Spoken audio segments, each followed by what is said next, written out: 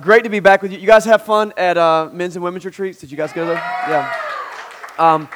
It was awesome to be here last week and hear you guys talk about how excited you were about it.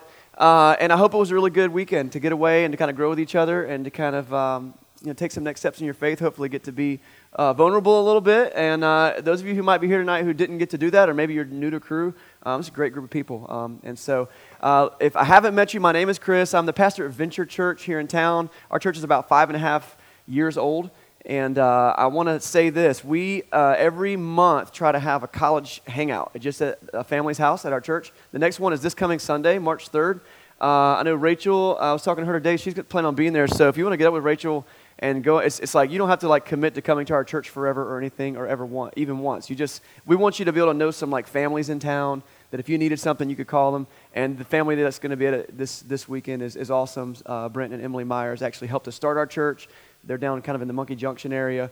If you would like to go, would you tell Rachel so she could get a little bit of a head count so she could we could tell Emily and they could know how many people to count on. But we'd love to just be some of your family here in town and let you know that we love you and want to be available for you. So let's jump into some teaching tonight. So this week we're taking a step deeper into some of the stuff we talked about last week. Last week we got into this concept of the chain reaction that happens when you're the lead domino in somebody's life, especially when it comes to something about God, faith, your spiritual journey. And so that was last week's message, and I can kind of get a sense, just as I'm reading the room, that a lot of you guys are kind of pretty much, you're all in. You're either all in on Crew, or you were singing songs to Jesus in Spanish tonight, okay? So you're at least like leaning into Jesus a little bit more. And so I'm really pumped to see this group. I know that sometimes, especially early on in the year, there's a little more people here who are kind of seeking. And so as I was talking to Julian and getting closer to speaking these 2 weeks, the two topics we really want to discuss were both evangelism, which was last week, and discipleship, which is this week. And I think it's cool that Jake's story was like right along with where we're going tonight. And so to get us going tonight, we're going to start with one single word. Okay, the word is follow. Everybody say follow. Follow. We're all about following these days, especially because of social media. We do all kinds of weird, awkward things privately that nobody knows about when we're just like creeping on their Facebook page or looking at all their pictures. But does anybody recognize this picture? Did we get that picture? The picture of the egg. Anybody know this guy? Do you know about this? This blew my mind. Okay, if you don't know this story, okay, somebody, apparently I think it was Kylie Jenner, had the most liked Instagram post of all time, okay? And so somebody, I'm sure we know who it is, I don't know who it is, decided I want to get more likes on an Instagram post than this kind of Kylie Jenner post. And so this is the post. This is the picture. It's called World Record Egg. Not only did they crush the record, I think they got over 50 million likes, they also, we're talking about following, this egg has over 10 million followers. We are crazy. That's ridiculous. That is absolutely ridiculous. But we're all about following. That is not the type of following we're talking about tonight. Okay, another following story. Last week there was a basketball game. Any Duke, Carolina fans? Yeah. Are you Carolina fans? Okay, because I want to say, like, if you're a Duke fan, it's probably the week to be quiet. Because it didn't work out. I'm sorry, Duke fans. I heard that Zion is getting better. I sadly have to report that his shoe is never going to recover. That thing is busted. I don't care. I don't have a team in that. But that was a good one. But when I was in middle school, back in the mid-'90s, I got to go to a Duke Carolina game at the Dean Dome, and that was really cool. And so while I was there, my friend and I, we didn't care about basketball. What we cared about was looking for girls. And so the entire game, my friend Jeff and I, we were just cruising the hallways of the Dean Dome, and we're looking for cute girls, like little middle school girls, I guess. We're like, I think in the 6th or 7th grade. And so what's our goal? Like, I don't know what the goal is. I don't know what the end game here is, but I know like we're interested in the female species, and maybe we just want to like observe them in their natural habitat. I don't know. And we found some, and so we found this little group of middle school girls. What do you call that? Like a gaggle? A giggle? I don't know. But we found some. We found one particular that we really liked, and so we did the smooth thing. Okay, this is what you do. We just, wherever they weren't there for the basketball game either. They were in the halls. Wherever they were, we decided to also be there. That was our strategy. It totally worked. They noticed us, as you'll find out. So like they're getting the soft pretzels or whatever at the thing, and we're like over here by the like magazine rack, like. They go get a drink, and we're like. And like they went to the bathroom like 15 times. I don't know what was going on there. And like we followed them, and we were like, this is awesome. And then all of a sudden, I felt a tap on my shoulder, and I turned around, and it was a police officer. And he was like, boys, the girls have asked me to ask you to please stop following them. It's really weird. And here's the thing. I think that was a lie because we were watching every move they made, and I never saw them talk to the police officer. But we were, we were busted. So, also another type of following we're talking about tonight. That's creepy. Don't do that. You might go to jail, especially at this age in your life. It's cute when you're in the 6th grade. Much past that, let's not. Tonight we're talking about following Jesus, okay? And so we all said the word follow, but I want to transition to a different word. Everybody say follow. Say disciple. Okay, disciple is from the same word as follow. In fact, another way to translate that same word is learner. And so when Jesus calls his disciples, what he is calling is a group of learners, and he's actually calling a group of people to follow him. When we find him kind of first initially recruiting his initial disciples, we can read a couple of these passages. We're going to be real quick, Matthew 4:19. This is when he finds Peter and Andrew. They're out doing their day job, and he hollers out to them, hey, come follow me, and I will send you out to fish for people. Follow me. You see it again in Luke chapter 5, verse 27. He calls a guy named Matthew. Here we see him called Levi. It's another name he went by. After this, Jesus went out and he saw a tax collector by the name of Levi sitting at his tax booth. Follow me, Jesus said. So Levi got up and he left everything, and he followed him. And over in the Jesus story, we find him encountering people in their everyday life. In fact, most of the people that he finds like this are literally at work. And he finds them and he says, follow me. And the people who had kind of heard about his reputation and seen who he was and maybe had some opportunity to kind of glean from him and other people who knew about him what he was about, they did. I love Levi's story. He left what he was doing and he physically followed Jesus. Jesus was a rabbi, a Jewish teacher. There's still rabbis today in the Jewish faith. And this method of teaching, of discipling, was pretty unique, pretty awesome. And it would be that you would physically, literally follow your teacher. You would live life with them.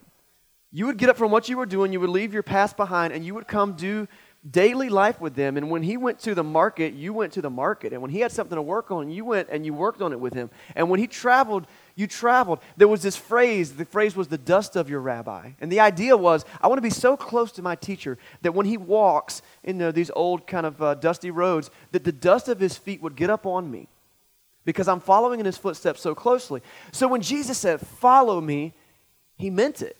He meant come and learn from me day by day. And this following message this following method was a very practical way to see how the teacher dealt with his day-to-day life.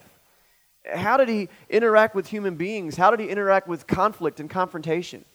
In college, you might get, I remember in college, you'd get with a good professor, maybe 3 hours a week with that professor, maybe, and you're with, 10, 20, 50, or 100 students, Maybe if you have like multiple classes with the same professors, you get a few more hours. But then after that class, what are you doing? Going to another teacher to learn something else, and another teacher to learn something else. Not to mention that it's a lecture setting, more like this, and you're sitting in a spot, and it's all about, transferring information. Why? So I can pass a test. And so this method of following, being a disciple, was so much more about being completely immersed in the life of that teacher. It was something they often called his mantle or his yoke, the thing that he would put on. And I want you to put on my teachings the same way that I put them on. And the only way to see that is to see it day by day. And Jesus would go to these people and he would say, come, follow me. And so they did. The initial 12 disciples, the 12 followers, the 12 learners, they followed him and they heard him recite pages and pages of scripture that he had memorized and teach on it. They heard him proclaim that he was the Son of God and that the kingdom of heaven was at hand. They saw him do miracles, and they saw him prove that he was more than just a regular human, that some of the claims that he made might be true. They saw him have compassion on the poor. and spend time with the people with incurable diseases and squat down on people who had been caught in really bad sin and offer them, instead of condemnation, forgiveness and grace and an opportunity to do better. And over that time period, many people began to follow Jesus. In fact, in some places in his life, we find that there are thousands, maybe upwards of tens of thousands of people physically following Jesus from one little village to the next little village, just getting an opportunity to see him and hear from him. Admittedly, some of them were there just for the handouts. Reputation was like, if you're sick, he can heal you. If you're hungry, he can feed you. And so some people were there for that. Other people were there because they wanted to get a chance to hear, what is this guy talking about? Why is he so popular, and why is this happening? And his disciples got to continue to watch him as he faced confrontation from people who opposed him, as he was unfairly arrested, carried off to like this bogus middle-of-the-night court trial where he was convicted to execution by crucifixion. Remember, these people, they had a funeral for Jesus. But then they were there when he rose from the dead and appeared to them and over 500 others as he began to teach again and prove that he had resurrected because he was God in the flesh. All of this is only possible because they followed him. I was reading the book of Acts with my family this week, and if you get to I guess it's the end of chapter 1, very beginning, and you might remember Judas. He's the guy who betrays Jesus, and it's neat that at the end of his whole situation, the apostles come together and like, we got to find somebody to replace Judas. And read this. It's pretty interesting because they say when we pick someone, the person that we pick to replace Judas has to be someone who was here from the beginning of his teaching till the end, because we have to have someone who followed him, who saw it all, and then who could prove, yes, he did raise from the dead, because that was the cornerstone of everything that they taught. And these original disciples, these original followers, they lived with him, walked with him, ate with him, slept with him, saw him when he was grumpy. I'm sure there were times when Jesus was grumpy. I know he sees my life, and there's got to be times when he's grumpy at me. They saw that. And for 3.5 years, they followed him. Last week, we read this passage, called it the Great Commission. And I want to read it again. It's in Matthew chapter 28, verse 18 through 20. And this, you'll remember this from last week. All authority in heaven and on earth has been given to me. So therefore, go. And what does it say? Make what? Disciples of all nations, baptizing them in the name of the Father and the Son and the Holy Spirit, teaching them to obey everything that I've commanded you, and surely I am with you always to the very end of the age. And we unpacked that whole verse a whole lot last week. But what does it mean to be a disciple? You know, we spend a lot of time as the church. A lot of you guys grew up in church, spent some time in church. I'm seeing some heads nod. Did anyone at your church ever tell you should tell your friends about Jesus? Yeah, that's like the big message. We should go and make disciples. You should tell people about Jesus. But this week, I want to kind of step away from just simple evangelism and say, what does it mean to tell people about Jesus? Because the instructions that Jesus gave were not this. He didn't say, go and make sure that we have good representation among the world religions, that people are aware of us. Like, don't go and start a marketing campaign so that we have the most likes on Instagram. It's not just go and tell people about Jesus. There's an invitation there. Follow Jesus. Become a disciple. When I was in the 6th grade, I was bit by a bug. Not like a tick or a mosquito, though that probably happened too. I was bit by the music bug. Man, I love some music. Man, my dad had a record collection, and man, I cracked that thing open. I remember I saw it. It was all dusty. It was beautiful. I pulled out some records. I started listening to the Beatles, the Doobie Brothers, Steve Miller Band. I started listening to who else? Chicago. A bunch of great bands. I was listening to these bands, and I was just like blown away, and it flipped a switch in my brain. I went to school, and I started learning from my friends about some other awesome bands. 3 of my favorites from this time period: Nirvana, Metallica, Red Hot Chili Peppers. Changed my world. Okay, on my own, I discovered Jimi Hendrix. Come on. Bob Marley, The Police. These are groups that began to shape who I was. And so I was right around the same time when I was picking up ladies, the 6th grade, I started to really get into music. My dad bought me a guitar that year. And I spent hours of my time learning chords and trying to figure it out. I joined the band in school and started playing trombone. Guys, if you want a way to pick up the ladies, don't become a trombone player. That's not what they're looking for. But I got the trombone thing, and my band director saw that I had an aptitude for it. So he was like, you know what we really need is some people to play trumpet. So I started becoming a trumpet player, and I did pretty well there. I started a rock band, a little garage band, and we played really loud, annoying music, and we wrote our own songs, and it was awesome, man. And we had like kids from around the neighborhood would come and listen to us practice. And I'm like, we're on to something. We actually recorded some stuff. As I moved on into high school, I got more serious, and I played more instruments, and I got really proficient at guitar. Started playing bass and drums. Was in several rock bands. Ended up doing marching band also, and along with that, all the side stuff. You got some of the band dorks in the room. You know what I'm talking about. Like you do like the jazz band. You do the wind ensemble. You go do the things where you compete because you want to be like the best nerd in the county. Like that was what I wanted to do with my life. And so like, I really started getting to go, and before long, I started having people that would come to me and start taking lessons, and I'm tutoring them in music theory and different things, and I had opportunities as I was getting older and older where the colleges were seeing me and offered me scholarships to come be in parts of their music programs. I'm like, this could be awesome. Without realizing it, I was completely immersed in the world of music. Now, I tell you this because I know you're all here with a passion and a dream. I mean, I know like picking your major is a really hard thing, but there's something that just makes you tick. There's a passion that gets in the middle of your soul. And that thing that you begin to immerse yourself in, when you met me at probably age 18, 19, 20, you knew one thing about me. It was that I was a musician. You knew that. And you knew that I loved it. I want to use that because I think it's something we can all relate to. I had become a follower of music in a couple of different ways. I had people pouring into me. And then I got to the point where I didn't know what to do with all this sensory input of music, whether it was from my teachers or from the bands I was listening to, and you don't want to see me dance. So what am I going to do? I'm going to play music. And I became a teacher, and I became to do all kinds of other things. Discipleship is a really interesting thing. Because discipleship can be both input and output. Or the way that I want to kind of phrase it is like this. Discipleship can be passive and it can be active. Discipleship can be something that you sit and kind of receive, but it's also something that you give. And when you get in a situation when you're with a good group of people, it's give and take sometimes at the same time. One of the greatest disciples to ever live was a guy named Paul. And you probably talk about Paul all the time. He wrote the majority of our New Testament Bible. And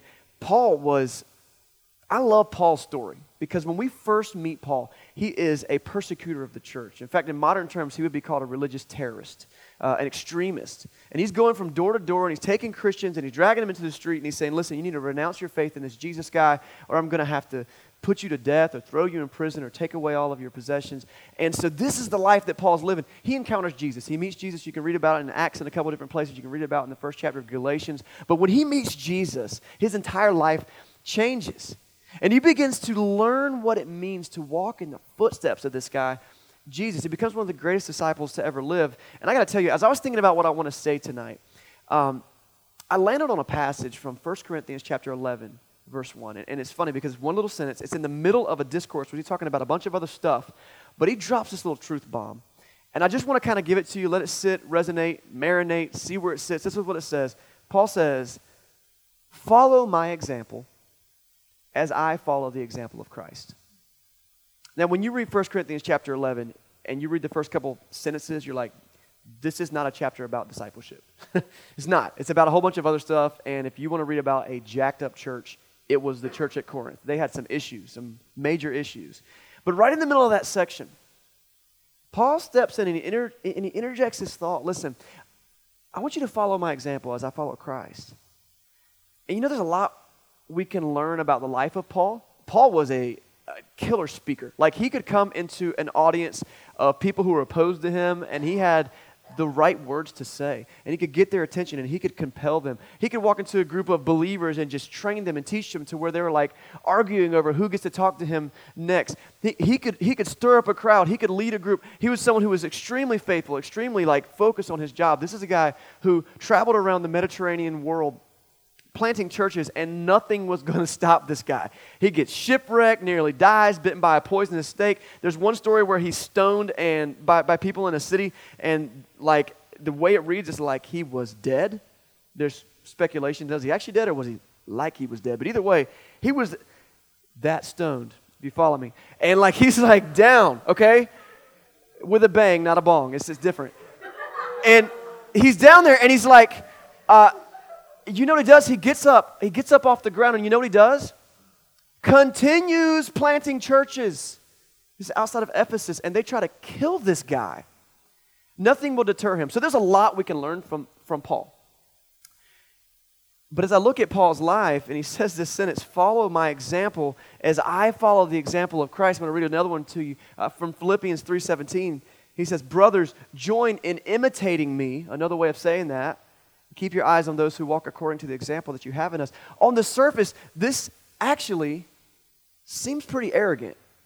You ever been with somebody and you're just like, you're not all that. I wish you would stop talking about yourself. And you see a sentence like this, follow me, imitate me. It's kind of an interesting sentence. What I love about Paul is his transparency. If you read, you don't have to read much of Paul to realize he's very aware of his brokenness, of the sin that he struggles with. He talks about certain sins that, like, the things that I want to do, I just don't seem to be able to do. The things that I'm not supposed to do, I keep on doing them. He's very transparent with his own brokenness. And so I love the way he phrases this. Follow my example as I follow Christ.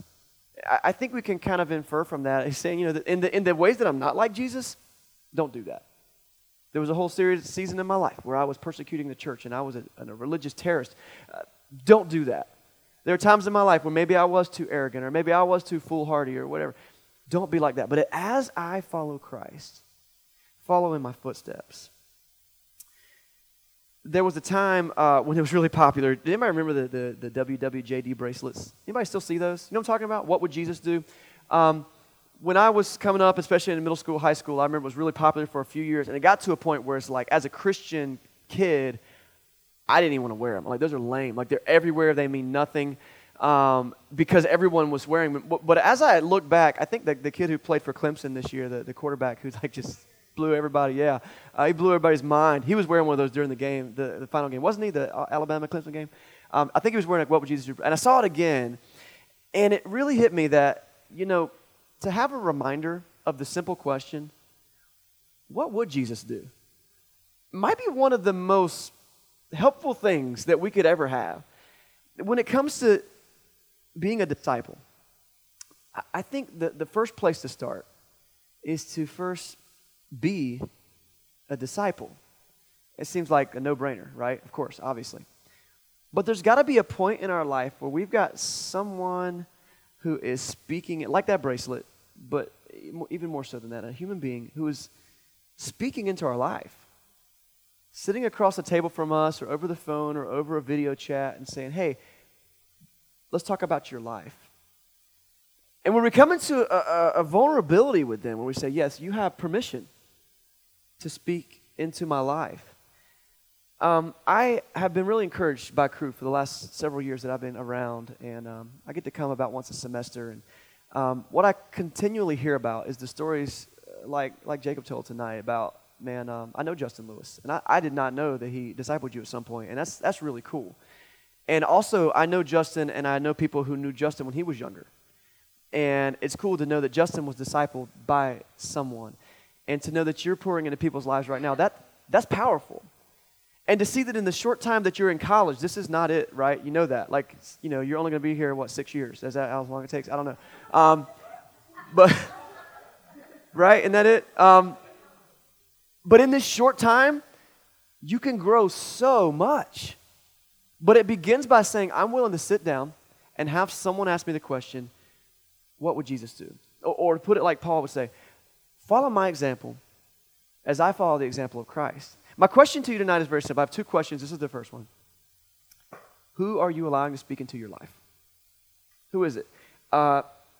What's the best place to be discipled? Is it going to church and listening to a sermon? Is it coming to Crew? Maybe. Does it happen there? Maybe. I think it can happen there.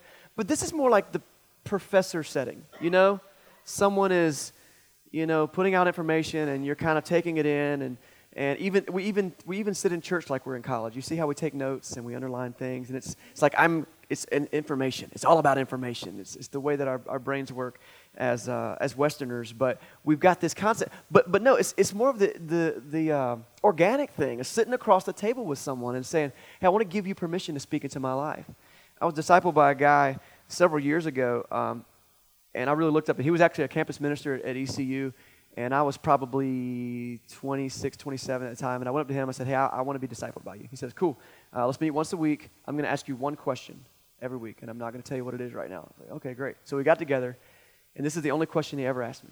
And we got deep. He said, what is God's word teaching you right now? That's the only question he ever asked me in our discipling time. Now, he has asked other questions, but it all started there. There's an implied everything in that question. What is God's word teaching you right now? Well, one, I could answer the question. Well, God's word is teaching me this. I could say, I'm not in God's word right now. I could say, I don't know. I'm reading this, but I'm not getting this. I could say a lot of different things, but that was the one question. And it grew me so much because what it forced me to do was ask myself the question, do I care what God's word has to say in my life? Am I going to take the time to put in so that I can see what I can get out? And then, you know how it goes. It grew from there, and the questions grew. And we would meet for an entire hour once a week, and it would all stem around that one question. And it's funny because some weeks I knew the question was coming. I was like, what's up? And we'd, shoot the breeze for a minute and be like, all right, so what's God's word teaching you right now? Knew you were going to ask that. Of course you knew I was going to ask that. I told you I was going to ask that every week. But having someone who is in your life, if you don't have someone in your life right now who has permission to speak into it, can I ask you to do this? Find somebody. Find somebody. And they do not have to be up on a pedestal somewhere with like a PhD or a seminary degree or they've read more books than you. They just have to be somebody that you trust who has the Jesus story. And this is interesting. They actually don't necessarily have to be a whole lot more mature than you in your faith. A lot of my best discipleship has come people that we're head to head as far as faith. But because I've given that person permission to be honest with me, they can simply say, follow me as I follow Christ. This is what I'm seeing in your life right now, and let's talk. And sometimes the table then gets turned, and I get to speak right back into their life. Who is pouring into your life? That first step is be discipled. Be discipled. And that's maybe the passive side of discipleship. The active side, to me, is the most exciting thing. Because it's where we start to do more of what we talked about last week. Being that lead domino. Being that active agent in someone's life to help them make change. And so when you get to live out the mission of Jesus, the same mission that he gave to those first followers, the same one from Matthew chapter 28 that we read a little bit earlier, when you get to go and make disciples, oh man, it's exciting. But it is terrifying. Because guess what you become? You become the rabbi. What? No, I didn't sign up for that. That is not what Jesus called me to be. He said, I'm a sinner, saved by grace, and all this stuff. No, Jesus said, go and make disciples. You know what that means? It means that we go to people and we say the thing that Paul said. Follow my example as I follow Christ. There's a linear connection, and it all points back to Jesus.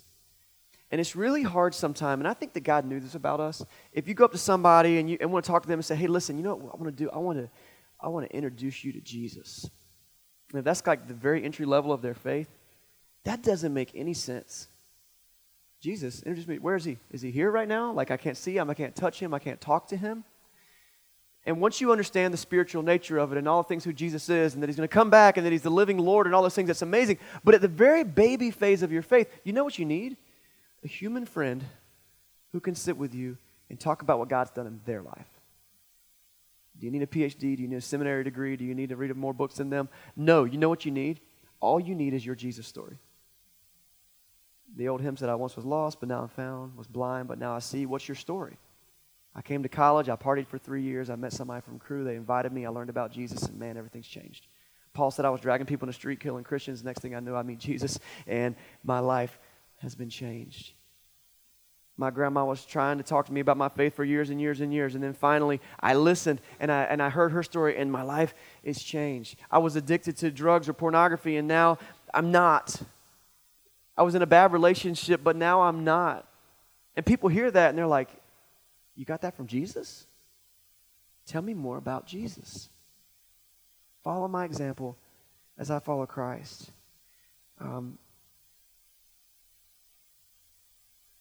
We have, in churches, I'm a pastor at a church, and I've been in ministry for 17 years. And when I look at across the spectrum of church, and I've got dozens of friends who are pastors, and we talk a lot about our churches and like ways that we think there's wins and ways that we think that there's challenges. And across the board, when I talk to some of my closest friends who are pastors, and we talk to each other about the thing that we wish we could do better at, you know what it always is? Discipleship. I wish we could do better at discipleship. And so it's just funny because if you were here last week, I hope you might even notice, like this, the way I'm talking tonight is a completely different way than I'm talking last week. Because what I want tonight to be is just a really honest conversation. And I want to be honest with you. I have no idea the best way to systematize discipleship. Ask any of your crew staff if they've nailed discipleship down and figured out how to do it perfectly on a college campus. The answer will be, not yet. Or it might be, well, no, I was just at this conference and we learned it now. We got it now. Like we always think we're like right there. We almost have it. But the truth is, we can't systematize discipleship. We can't make it a program. You can't sign up to be discipled like you can. We could put a sign-up sheet out there and be like, who wants to sign up for Best Friends? Go sign up for Best Friends. We're going to write your favorite sports team, your eye color, and, your favorite, milkshake from Cookout, and we're going to pair you together based on those statistics, and that's how you're going to get to know Jesus. But, it doesn't work that way. This is how it works. It works when one human being walks up to another one and begins a conversation and says, listen, let me tell you what God's done in my life. Follow my example as I follow the example of Christ. Or as Jesus did it, he said, hey, come, follow me. As we wrap up tonight, here's what I want to challenge you to do. Start somewhere. Crew's obviously got some systems in place that will help you pair with some other students. That's great. Do that. But start somewhere and simply ask yourself the question, who am I going to allow to pour into me? And then the second question, who am I going to pour into? Jesus said, go make disciples of all nations. And we mentioned that last week, and that's a bit overwhelming. But do you know where that begins? With one person. I want to speak to a very specific demographic in this room. A lot of you came from youth groups. How many of you are freshmen this year? Wow. Okay, I don't do this at my church ever. We don't raise hands, but I'm going to do it here because I think you trust me. I hope you do. Those of you who are freshmen, how many of you grew up in a youth group? How many of you still have some sort of contact with someone who's like a sophomore, junior, senior in your youth group? Another student. Okay. That's the person you need to call this week. If you need somebody. Maybe somebody on campus. But if you need an idea, someone who looks up to you, someone who, if you can still have contact with them, and that's just an example. Who is someone that you already have contact with, that you already have some trust with and some relationship with? And simply go to them. And I love this. When I've done this with so many people, you walk up to them and say, hey, listen, I'm just growing in my faith. I was wondering if you'd like to get together sometime and just do some prayer together and kind of do this faith journey together. If the conversation's super awkward, just like I just did, you're right on par with some of the greatest evangelists to ever live. Because that's exactly how it goes every time. And that person may say, it's kind of weird, I don't want to. It's okay. But my experience has been, most people are like, yeah, I would like that. Who are you allowing to pour into you? And who will you pour into? And don't feel like you got to save the whole world. Take it one person at a time. That's what Jesus did when he walks up to Peter, and then Andrew, and then when he shows up to Levi. That's what Paul does as he approaches Timothy and the other people that followed him and became his disciples. And one soul at a time, we learn what it means to follow. I just want to give you one last passage because this is from one of Jesus' closest disciples. His name is John, and he wrote in the book of John, let's see, this is from 1 John chapter 1, verse 5. And as he is telling his Jesus story, this is the way he phrases it, and he encourages us to walk in the light of Jesus, and this is what discipleship allows. He says, this is the message that we heard from him, and we declare to you, that God is light, and in him there is no darkness at all. And if we claim to have fellowship with him, yet walk in darkness, we don't live in the truth. But if we walk in the light, as he is in the light, we have fellowship with one another, and the blood of Jesus, his son, purifies us from all sin. What has it been like for you to have your eyes opened? To go from darkness to light? To go from not understanding to understanding? And that can be your story. This is the message that I heard from him, and I now pass on to you. Come, follow me. And let's be disciples. Let's be a group of people who, one by one, we grow closer to what it means to live in the dust of the rabbi. Let me pray for us tonight. God, you are good. You are eternally faithful. And this simple message is so complicated sometimes. We overthink what it means to pour into people's life. We overthink what it means to have someone pouring into our life. And I just hope that the message here tonight is just do it. Just do it. Just try. Be discipled and then be a disciple maker. Thank you, Lord, for the example that you gave us through Jesus, through Paul, through his disciples, and through the generations that all have a linear connection directly back to Jesus. Thank you for this honest conversation we were able to have here tonight. And we give you all the glory, all the praise forever and ever. Amen.